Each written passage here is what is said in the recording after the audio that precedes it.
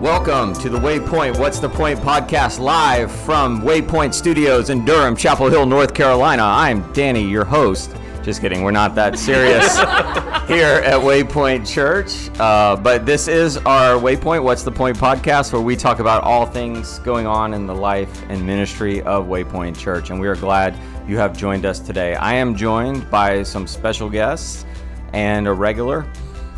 Erica Castiglione, Director of Women's Care. I'm Megan Klingler, Director of Children's Ministry. And Pastor Lawrence Yu. Well, we have an exciting and kind of sad podcast today. We are going to be looking at the main song of lament in the Psalms. But before we jump in, we have an icebreaker question that kind of lines up with that. And it's basically, when was a time that a song or a movie moved you to tears? It could be in childhood or it could be recently. So I'm gonna go with a song. First of all, there's the classics for me. There's Homeward Bound. That was always emotional. For song wise, It's So Hard to Say Goodbye to Yesterday from Boyz II Men. That always gets me, brings me to tears. But I would say for me, Les Mis. When I saw it at the theater, last song, that powerful moment, to me, that always makes me tear up. I have so many, I don't even know what to choose. Probably every third or fourth episode of This Is Us. Also, I'd say Les Mis every time. Seen it a bunch, but every time. And Hamilton from pretty much when, I don't want to give too much away. I'd say the last quarter of Hamilton. So always makes me cry as well. Yeah, so I have a funny story. When I was in first grade, we had at our school, in the library, they would show movies, and I guess they were really excited to get The Wizard of Oz, which is probably not the best movie to show to first graders in sections, and we didn't, because we couldn't watch the whole movie straight through, and I was like, what the heck is this? These witches kidnapped this kid, and she's not going to get to go home, and I'm crying, and my teacher pulls me over, and she pulls me aside, and she pulls me out of the library. She's like, Danny, what's going on? And I was like, this movie is terrible. These people have taken this one girl from her home. She's not going to get back. And I'm just devastated by this movie. But that started a long line of being sad in movies. But yeah, I think realistic movies make me sad. I mean, it's a lot. I watch a lot of the sports movies, but I remember just this popped in my head, McFarland USA, and just thinking about those kids who have to be on the farm at 5 a.m. doing, manual labor. Then they go to high school all day. Then they got to, go back or do their homework. So it just, I don't know, it made me sad to think that that's how a lot of people live. I mean, it's cool to see how through the adversity they grew. But yeah, I think that movie just teared me up. Maybe we saw it about a year or two ago. So those are two examples from me. I am not much of a movie crier, but as a kid, The Fox and the Hound got me every single time. But early on in quarantine, I decided I'm going to watch all the Marvel movies in chronological order. So when it got to Endgame and we got to the end of that, I was crying. Yeah, I think that was the last movie I cried at. Did you watch all of them? The Incredible Hulk? All of them, yes. Oh, the Incredible Hulk too. Oh, wow. Yes. Okay, good for you. Megan, my kids would be really proud of you. Thank you. They're big Marvel movie buffs. All right, well, now to the meat and the heart of our conversation, and we're going to be looking at Psalm 88, which is a song of lament. Derek Kidner, an Old Testament scholar, says there's no sadder prayer in the Psalms than Psalm 88. And the reason why we're doing this is because yesterday in staff devotion, each week one of our staff leads the devotion. Erica chose this psalm, and it became our podcast today. So Erica, first question, why did you choose this psalm for staff devotion yesterday?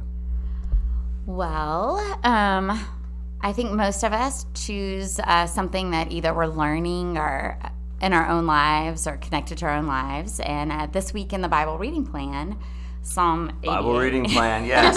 Shout out. That's the answer you were looking for, wasn't it? In the Bible reading plan, it was Psalm 88, which ties in really well to Job. And, I've read this psalm before. I'm kind of drawn to the melancholy and just intrigued by such a dark psalm and why it's here and what it could show us. And I wanted to hear other input too. Thanks. Will you read the psalm to us, just so as we talk about it, we've heard it and processed it and thought through it? Sure. Psalm 88. Lord, you are the God who saves me. Day and night I cry out to you. May my prayer come before you. Turn your ear to my cry. I am overwhelmed with troubles, and my life draws near to death. I am counted among those who go down to the pit. I am like one without strength. I am set apart with the dead, like the slain who lie in the grave, whom you remember no more, who are cut off from your care. You have put me in the lowest pit, in the darkest depths. Your wrath lies heavily on me. You have overwhelmed me with all your waves. You have taken from me my closest friends, and have made me repulsive to them. I am confined and cannot escape. My eyes are dim with grief. I call to you, Lord, every day. I spread out my hands to you. Do you show your wonders to the dead? Do their spirits rise up and praise you? Is your love declared in the grave, your faithfulness in destruction? Are your wonders known in the place of darkness, or your righteous deeds in the land of oblivion? But I cry to you for help, Lord. In the morning my prayer comes before you. Why, Lord, do you reject me and hide your face from me? From my youth I have suffered and been close to death. I have borne your terrors and am in despair. Your wrath has swept over me. Your terrors have destroyed me. All day long they surround me like a flood. They have completely engulfed me.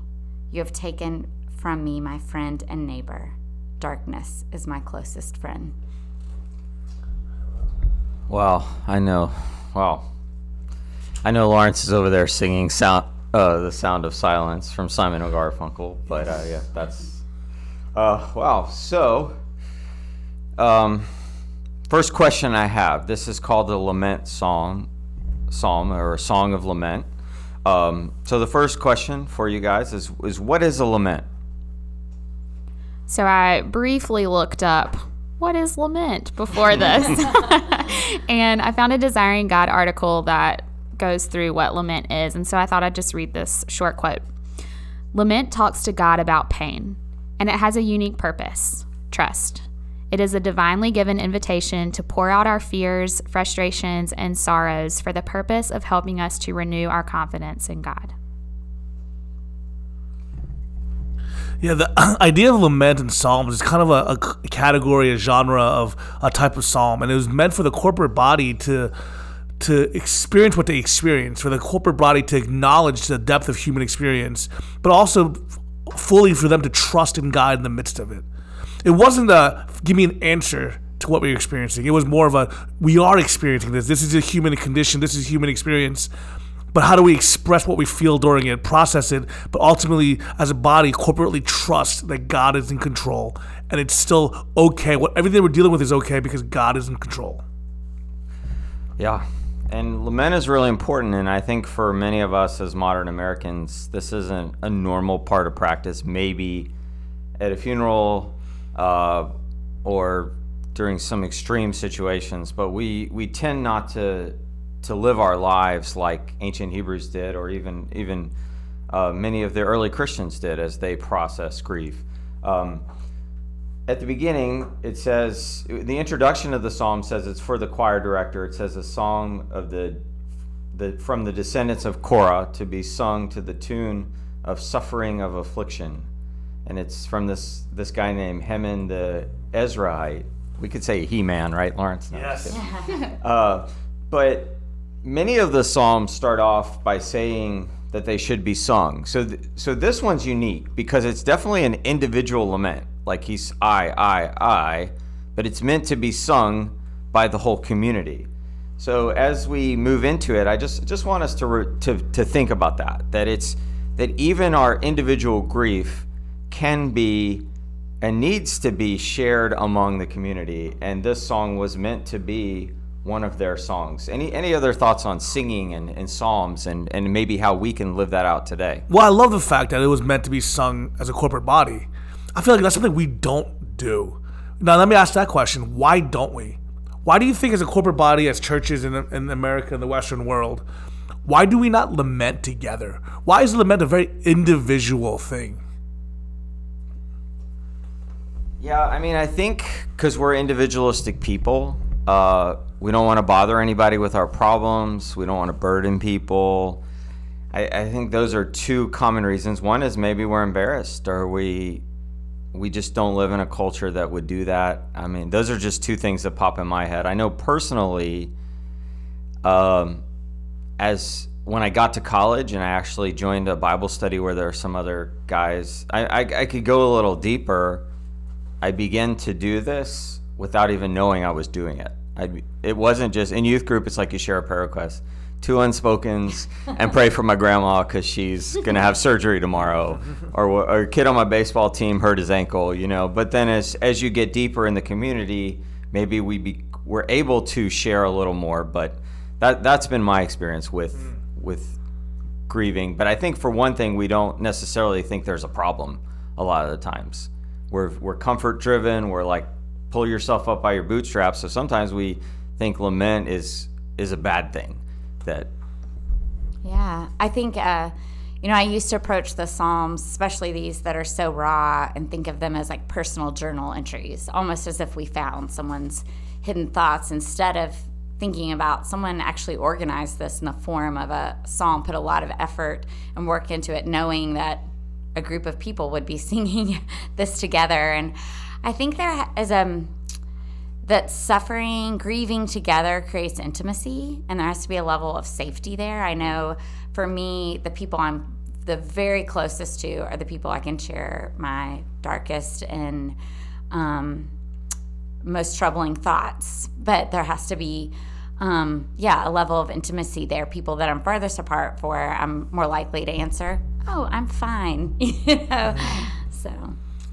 Yeah, what it seems like, what I'm hearing is that it takes that intimacy of closeness in a church, and what happens is most churches, people aren't that close, right? We're a very individualistic culture, and kind of your personal relationship with God is not a group idea. And so maybe that's the reality, is that maybe we don't lament together because we're not that close together.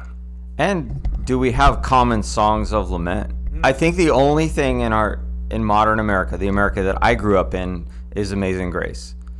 I think Amazing Grace is our only lament song. It's sung at funerals. You'll literally watch a TV show or a movie where they never talk about God, nothing, and then all of a sudden there's a funeral and everybody knows the words to that song.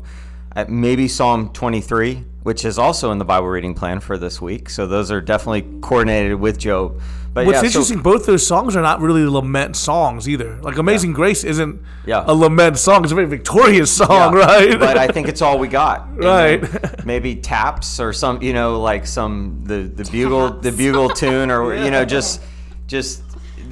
we don't have much in our culture anymore. So I think we don't really know what to do. Maybe we'll sing a Simon and Garfunkel song or a U2 song. I remember one time in a U2 interview, they were like, "Yeah, the song One is a sad song about a broken family," and there were people who sing that at a wedding. And the Edge who wrote it, he's like, I didn't really write that as a wedding song. I don't know. So that's how my mind processes as I think through singing and our present reality. Yeah, I was thinking of the song "Were You There When They Crucified My Lord" might be one. And I think probably there's a lot of old, like, spiritual songs, like, from communities that suffered together. So I think maybe those communities are better at grieving together. I also think we're really uncomfortable with long suffering. Like, we want a prayer request and then we want you to have a praise a few weeks later.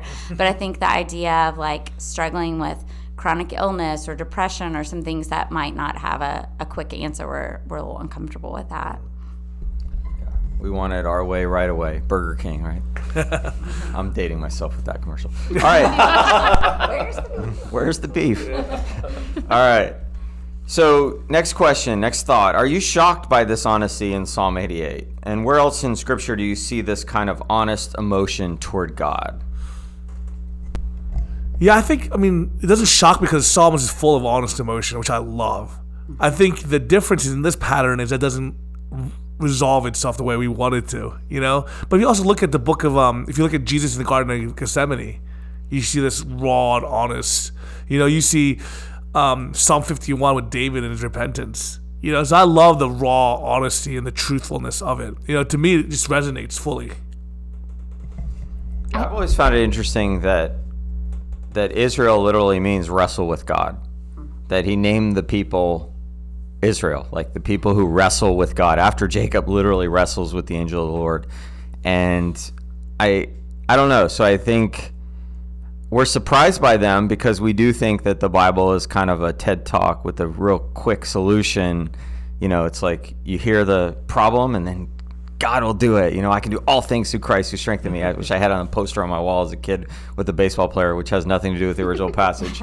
But I think like these Psalms are real, but in your grief, at a funeral, you don't want to walk up to somebody, hey man, your mom just died. You can do all things through Christ who strengthens you. If we didn't have these, the Bible wouldn't be real. It wouldn't be who we are. So I'm glad they're there, even though I'm an American who falls into the trap where I don't want to dwell on the hard stuff for very long. I think maybe one of the first times I read this psalm was right after college.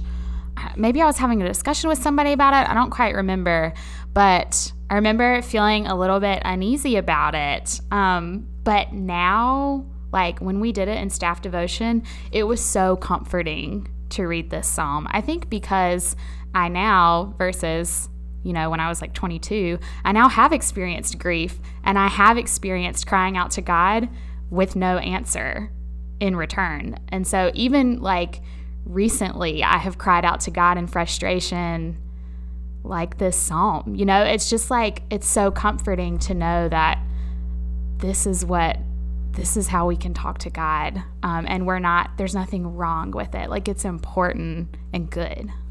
Yeah, I love that this is a universal experience and a universal part of the Christian life. And not every psalm of the 150 or Psalm 88, but it's part of our experience. So I'm glad it's included. Yeah. And it makes a richer experience. I spoke recently about a sermon about how I used to be the guy that would live by the motto of that theme song of everything is awesome. That Lego theme song was my theme song. And how lately that hasn't been my theme song. But I think what's produced in my heart is something more authentic and something more relatable. I think it's produced maybe, whereas when I was younger and a little more naive, I thought everything was awesome. Yeah. I think what I can say now is it will be awesome. And I think that is a more profound truth and more relatability and more kind of a sustained, deeper faith to it. And I think people might say there's no hope in the psalm because it doesn't end with the kind of coming back to God's character resolution that we want.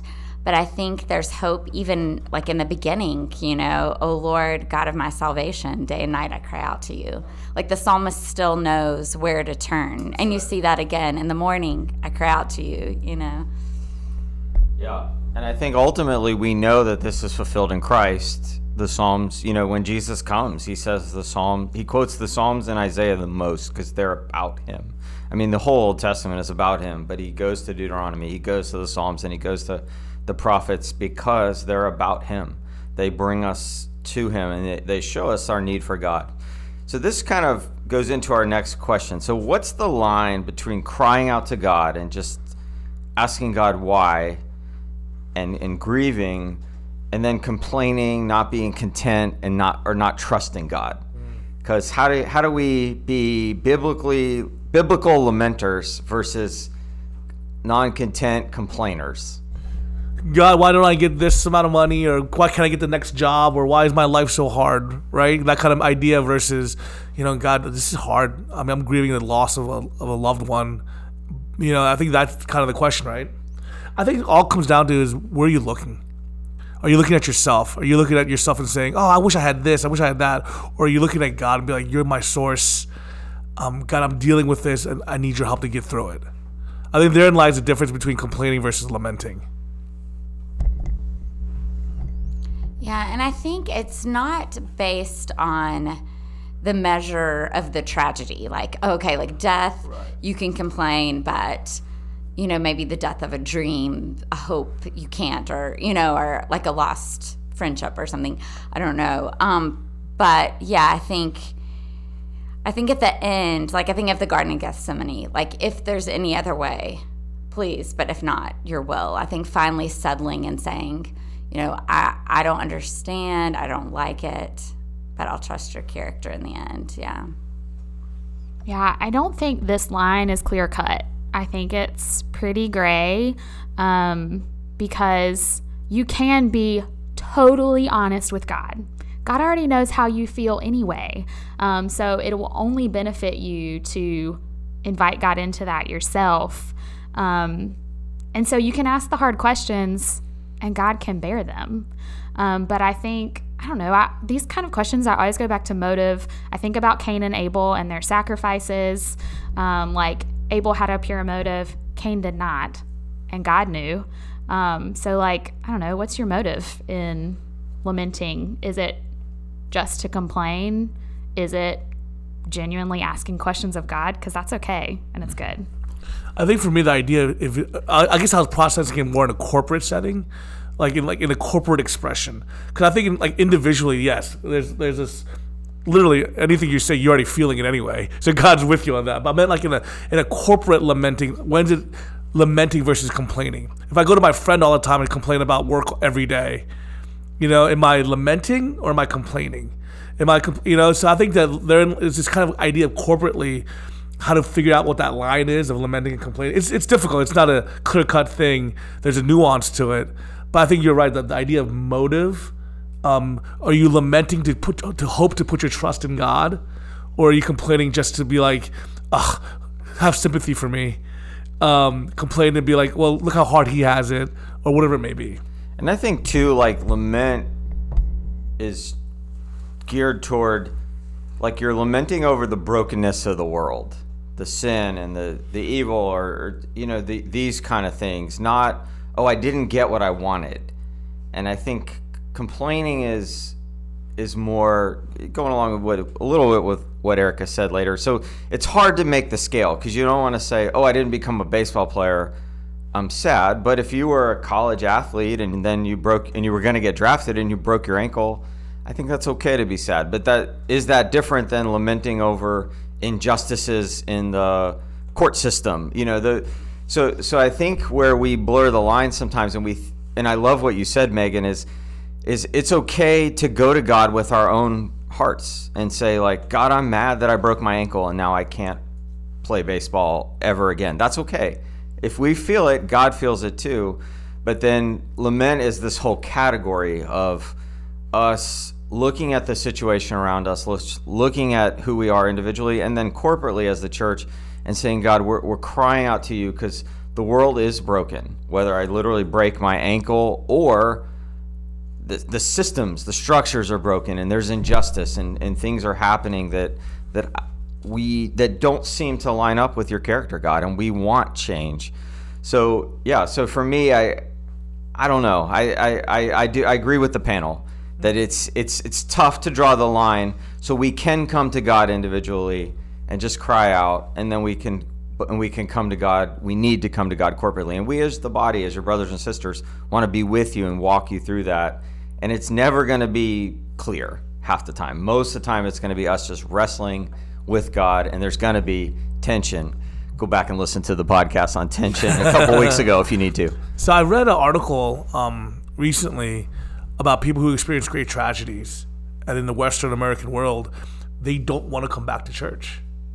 That's statistically speaking. And specifically, this one widow in this article mentioned that it was too hard to go back and sit down in the pew and not have my husband next to me. And I thought about that, and I thought about grief and trauma and tragedy, and how like a church could be a place where you remember, you remember, and it brings back hard and hurtful not hurtful, but painful memories. And I started thinking about it. Do you think part of the reason that this is hard to come back to church, one, I think it's a lack of intimacy, but I also think it's because we don't acknowledge and remember well. Do you mean when I say that? I think sometimes memories bring back pain, but if we remember well, it can also bring back joy.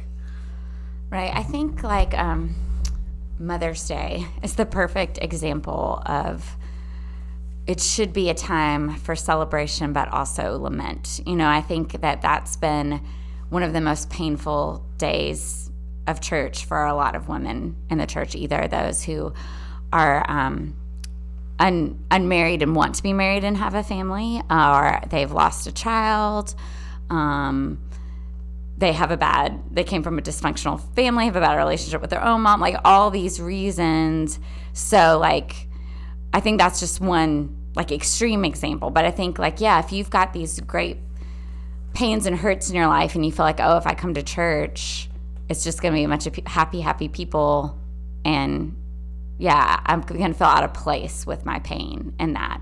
So how do we both lament and celebrate? Like if you look at the Psalms as a whole, the Psalter, there's both, but there is more lament than rejoicing too, Right. And can you do the same thing? Like, can you both celebrate in the same Mm-hmm. service, or the same day, same hour, Right. and lament in the same hour? Is that kind of contradictory? Is it diminishing one or the other? What do you guys think? I think in a Christ-centered community, holding both joy and pain together is possible. And I don't know Amen. that it's Preach, possible sister. without I don't know that it's possible without it. I think I have a really sweet group of girlfriends who know me and love me and have seen me through a lot of things. We've seen each other through a lot of things, and we're all at different life stages. I'm single. Everyone else is married. Some have kids, some don't. And so, like, being able to hold these things with each other, to celebrate with each other, to grieve with each other has been the most, like, life-giving for me, because in community, we have the Holy Spirit. So we are, like, literally Jesus to each other because Jesus is in us. And so I think that's one of the beauties of community, is that we can lament and at the same time celebrate while in the brokenness of this earth. And going back to that tension question, I think it's hard to say this is the line, but I think we can go really far in our complaint, as Jeremiah shows us, Habakkuk, the Psalms. But I think the line is when we start to say things that are untrue about God and our heart becomes hard. Because I think of people I know who have unmet desires, and, it might be week after week, this crying, like, I still want this, it's hard, but, like, there's still this acknowledgement that God is good. I think when someone has crossed to the other side of hardness and bitterness is when I hear, like, I don't care, I'm going my own way because God's not good to me at all. Yeah. Yeah, and the good news is we get 3 weeks of Job and a couple weeks of Ecclesiastes to help us ponder some of this stuff. Help us ask more questions. Yeah, help us ask more questions. And like this psalm, Job really doesn't end. God doesn't fully answer Job's questions. He just helps Job process the reality of the brokenness and gives us as the readers, in hindsight, a little bit of pulls back and a little bit more of God's perspective and kind of what's going on in the bigger picture, but it never fully answers the question. In Psalm 88, I guess Erica's right. It doesn't answer the question at the end. It answers it in the first sentence, that the Lord is our salvation. The Lord will save us. Like, that's the answer, that God will ultimately save us, and that's our hope. And I love what you said, Erica, that when our hearts turn bitter toward God for too long and we can't see his goodness, we begin to slowly drift away from lament to just this heart that's hard. And if we see a friend struggling with this, we can pray for them. We don't want to be like Job's friends and just pour salt on the wound, on the wound, literally. But at the same time, we can be people who gently steer people back to Christ. It's amazing how many times that phraseology shows up in the New Testament letters, like steer them back. It's literally the last sentence of James's letter is, if you see someone drifting, like, steer them back. And a lot of the reason our people in our generation right now drift is because they're mad at God because of what's going on in the world and what they're experiencing and what they feel. So yeah, I think I'm enjoying like processing with you guys. That's the beauty of corporate lament, as you're saying that, because I'm like, I think of so often on my own I would completely despair and turn to hopelessness, but in community we can help each other, and we're not all down at the same time. Yeah, That is the beauty of corporate lament, is that it's almost the idea of bearing a burden. You carry this emotional weight upon you, but if 50 people, 100 people are carrying it with you, it becomes so much lighter. And there's also this idea, I think there's something powerful in expression. When you feel something and you express it, I don't know, this might make me sound weird, but like every once in a while, like having a good, just like emotional like breakdown is a good healing thing. I don't know if you want to call it a cry or a scream or I call it a meltdown. But it's centered. Like that meltdown is you're emotionally just releasing. And that's what corporate lament also lets you do, is emotionally release with others. So this burden is kind of being lifted off of you, as well as there are some people who are in a season of lament, and there's some people who are not, and they experience both hand in hand, like we were talking about in worship services. I think they need to coexist. My mom has this saying. I feel like it's a Korean saying. I don't know if she made it up or combined others. I don't know. But something about if you laugh after you cry, your butt turns red. That's the literal translation. That's the best thing I've heard in 2021. I promise. That's my yes. The merch. I kid you not. I don't know if it's like an actual thing now. Like, part of me wants to ask a bunch of Korean people, like, have you heard this before? But my mom might have. I don't know if she made that up. I don't know. But she used to say that in Korea because I used to, like, after I'd cry, then she'd make me laugh. I think it's beautiful to cry and then laugh. there's in Still Magnolias, that's one of Dolly Parton's lines. Laughter through tears is my favorite emotion. But it's so true. It feels so good to laugh hard after you've cried. We got a Korean way and a Southern Dolly. way and Dolly. Yeah, come on. Yeah, I think too, I was just thinking about like grieving, corporate grieving within the community. What's different is that we remind each other of true promises, not promises that aren't actually promises in scripture. Like, we can remind each other that God is good, that God is sovereign, that God is trustworthy and patient, that he loves his people, not that, you know, you'll get married one day or like you will have a baby one day. Like, these aren't true promises. We aren't promised these things. So we don't want to hold to that and idolize that, because it's only going to disappoint and cause more grief. And so in the body, we can remind each other of truth. Yeah, I had a seminary professor who used to say, if it's not true for believers everywhere in the world, it can't be a definitive statement that we say as Christians. He said, if a Christian who lives in the poverty in Calcutta, India, it can't be true for them. So I can't say, yeah, God's going to give you that job and that car, because, well, it probably will happen because we live in America and I went to college and I have a degree. So I'll probably have a pretty good life. But that person there will probably live day to day just because of their circumstances. So we can't make a universal truth if it's not universal for all our brothers and sisters everywhere. But Megan, I love what you said. You're talking about the truths that are true for brothers and sisters everywhere. That God will sustain this person. God will give them what they need. God will be with him or her as in the suffering, and one day God will make it all right. That's our ultimate hope. It doesn't mean that we can't pray for a job or we need a car in America. Some people are like, I'll just sell my car. Well, then you can't go anywhere, especially if you don't live in like New York City or somewhere with a subway system. So God knows that. He knows what we need. And I love studying Matthew. I think I saw those themes a lot. Jesus is kind of like, just trust me. Your Father knows what you need before you ask. Shows up over and over again. Trust me, I'll give you what you need, but it's going to be what you need according to me and my standards and who I am as God, not what you think you need. So yeah, this is good. So just want to shift into one kind of final thrust. And so what are some challenges to corporate grieving that we experience? And then maybe even thinking about social media. Does it help or hinder corporate grieving? Because now you know all the pain of all your friends, where before you might not have. So more people can grieve and lament, but it could also hurt. Right? So So yeah, we're in this experiment. Social media is about 15 years old now, so just some thoughts. Yeah, I mean, there's a lot of hindrances and barriers to good corporate grieving. I think one is we're so polarized as a nation right now that some people grieve over different things. Like some people grieve that one person is president and other people are celebrating. Other people grieve that another person's president, other people are celebrating. So that's a difficult thing to corporately grieve when people are so kind of split and divided. And I blame the very hearts of man in that, but also social media plays a part in that. As the more polarized you get in social media, the more clicks and more money. So that all plays a role into that. I think another part of corporate grieving that's difficult is we're very, we always talked about individualistic culture, that we're very hard for people to share.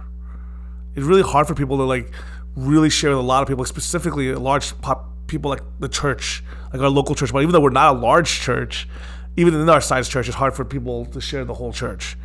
And so there's a lot of barriers to good corporate grieving. Yeah, I think even with social media, you're saying knowing so much. I think even just with news 24/7 being, inundated, our minds and our souls weren't created to process this much grief and information. So we can either, grow callous or become overwhelmed. So learning how to balance that, being informed about the world and suffering in the world, but in a way that we can grieve. And also not at the neglect of our church community. Like one thing we keep bringing up is one of the reasons it's hard to grieve is because we don't know each other well. Maybe, praying through depth of relationship in small groups so we can have like a community that can grieve and celebrate well together might be a part of that. I follow someone on Instagram. Her name's Lori Ferguson Wilbert. She's an author, but she talks about grief and lament a lot. And she recently posted that something I've been thinking about.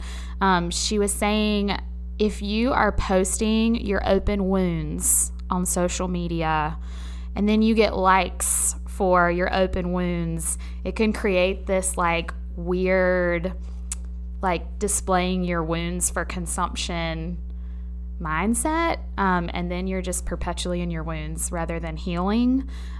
So I think there's a lot there, and I've been thinking about it a lot, but I thought that was really wise. Good. Yeah.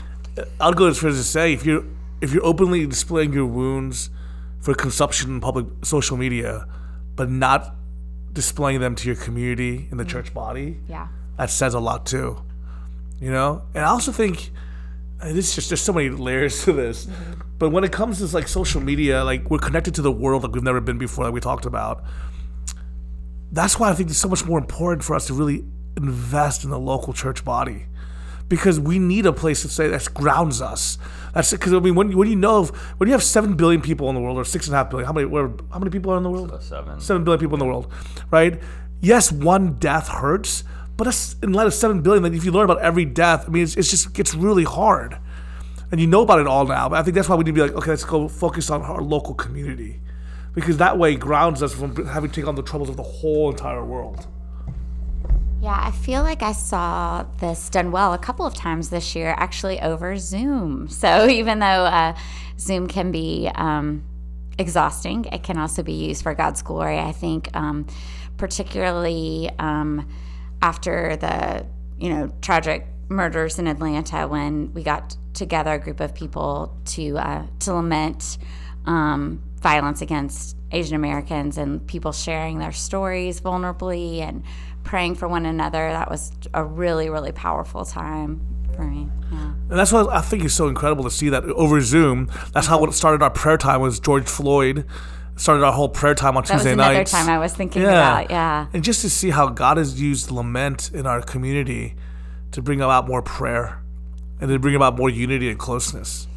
One blessing, too, is I feel like right now we would say as a staff team we're really unified, and I think part of that has been at various times we've opened up and shared our sorrows together, too, and that's been really neat. Yeah, and a couple of thoughts I have as a pastor, as someone who just kind of processes just cultural stuff. I'm pretty active, just kind of trying to pay attention to trends and in America, particularly on Twitter. But I don't tweet myself. I just read everyone else's. So I'm kind of, I have a defense. I never say anything stupid.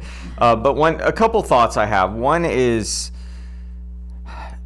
sometimes you want to take a break, but you feel like if you lament one thing and then you don't post about something else, the people are going to judge you or whatever. And I feel like, so almost down to like, oh shoot, I posted on Facebook for that thing, mainly because I just randomly saw an article that day, but I didn't post for this other tragedy. Are people going to judge me? So that's where I feel a lot of the pressure is. And I know some Christian leaders feel like, oh no, some Christian leaders now have to hire a person to run their social media just so they don't miss anything, so they don't get misconstrued or misunderstood. And I don't know if that's the best solution moving forward. I don't know what the answer is. Like I said, this is only a 15-year experiment. Like, this psalm was written 2,500 years ago. We've been dealing with this stuff for a long time, but we've only had the capacity to share.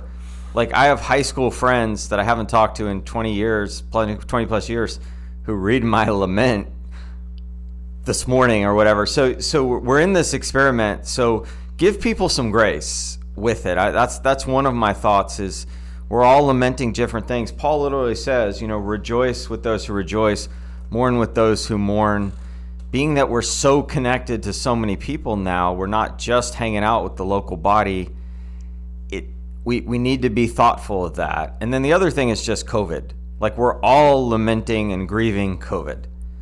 We're just all struggling with this. Like, everyone's life has been turned upside down in some way or another. Everyone has seen something disrupted. And our church, we went 1 full year without being in the building.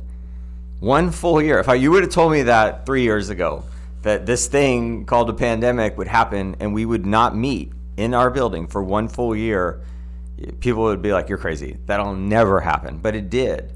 So we have to trust God and grief and be with each other and support each other through all these different things.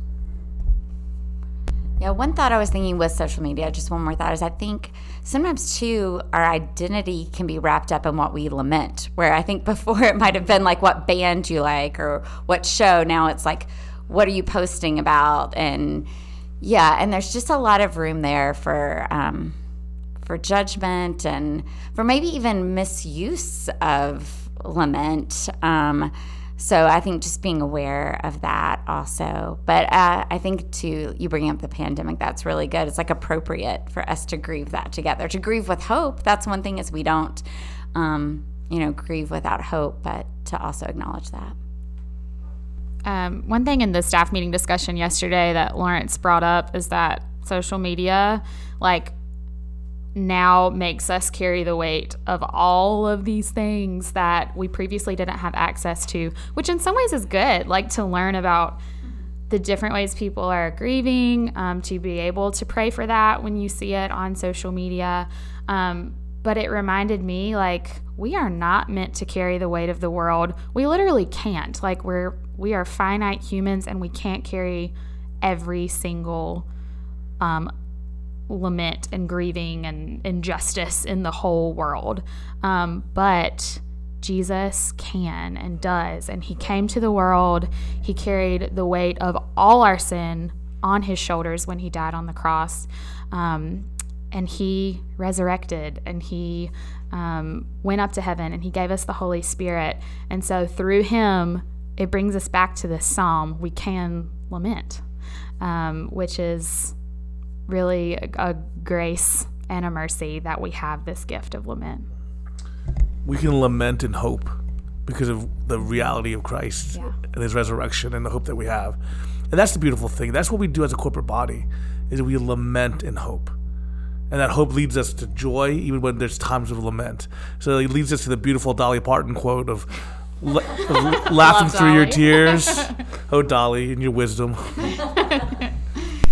Yeah. So just to wrap up, I do want to say this to you guys listening, that the grief could be over just natural consequences of the brokenness of the world. Like a child gets cancer.